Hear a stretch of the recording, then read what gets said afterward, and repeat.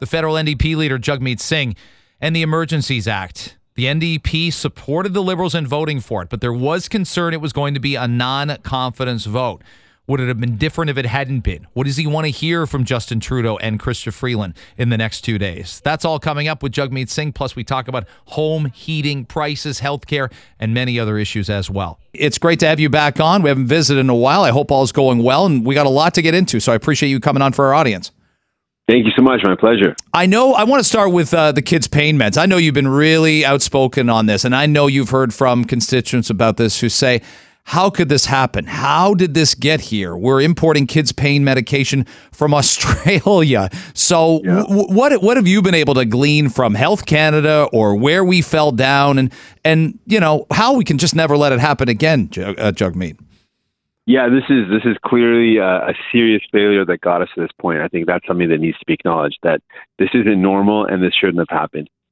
So far, one of the things that we've identified as a fundamental problem is that we need to be able to produce medication domestically.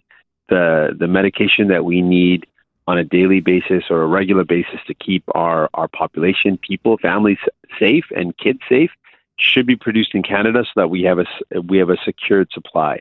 So that's one of the major problems we've identified, that when we rely on supply chains to get us everything from masks to medication and supply chains break down, then we are susceptible, and that is something we've got to change. Yeah, I know people have said, wow, we've got this perfect storm here. Parents can't find the medication.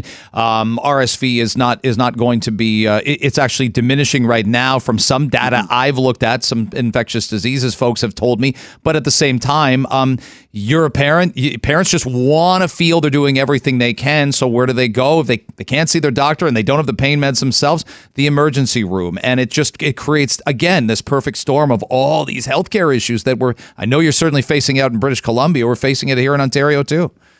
Absolutely, yeah. And we live in both, right? Because we're here in Ottawa regularly, so we see what's going on in Ottawa, and in BC, it's the same thing. In fact, it's the same thing across the country. We were at a children's hospital in Ottawa a week ago and spoke to some families there just about how tough it is, the long wait times, waiting 12 hours, having to leave and come back again. So yeah, it's really scary for parents. And the other thing that it really emphasizes is how much we need to really take care of our healthcare system, that it's really in a crisis point.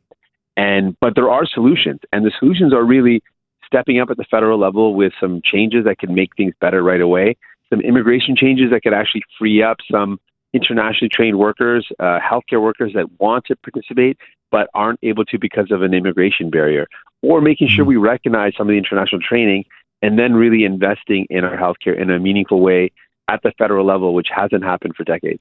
How disappointed were you the federal health minister and the provincial health ministers just can't get on the same page? I know they met. At this point, they agreed to disagree, and I'm thinking to myself, and I think many others are, they should be still meeting. This is too important right now. When are you going to meet again? 5 months from now? 8 months from now? We got a crisis in the immediacy, in the immediate times right now. Oh, there's no doubt about it. And we've said this time and time again, that the Liberal government is not taking this seriously, and it's not good enough to say, oh, we met and it didn't work out, we're walking away. There's no walking away from our healthcare, and there's no scenario where that makes sense for the minister to have showed up and then just walked away. No, that's wrong. What we've been saying is leadership means you sit there, you work it out, and if things are as bad as they are right now, that requires a level of urgency in the response at the federal level and leadership to say, well, we're going to work this out. We're going to actually find the solutions. We're going to figure out what we can do in the short term, in the immediate term, and in the long term. Because I know that there's some structural changes we need to make in our healthcare system. In the long term, keeping it public, keeping it universal, but better ways for delivery, better ways for us to design our healthcare system to respond to modern needs. NDP leader Jagmeet Singh, our guest on Toronto today. I know you've documented an urging for the federal government to take the GST off home heating. Everybody's talking about it. How are we heating our homes this year? You know, when we've had some mild weather, we think, well, that's a relief. I don't have to blast the gas furnace or blast the oil furnace. But those days are coming. We're not even into December yet.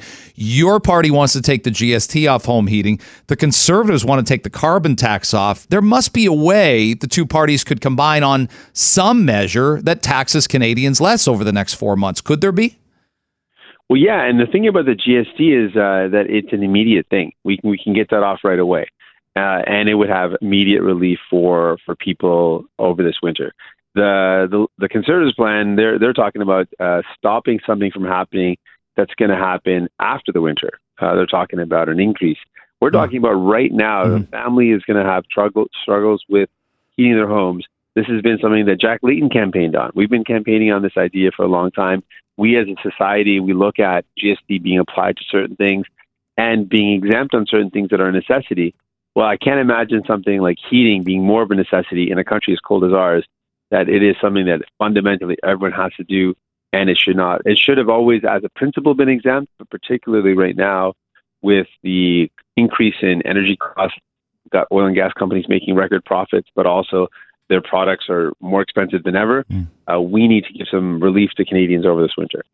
Jagmeet Singh's our guest on Toronto today. The Liberals and the New Democrats made the Emergencies Act use happen with yes votes for it. I wonder what your observations will be today with Chrystia Freeland testifying, tomorrow with the Prime Minister testifying. What are the biggest questions you want answered by either of them? Well, fundamentally, the use of the Emergencies Act in and of itself shows that there was a failure.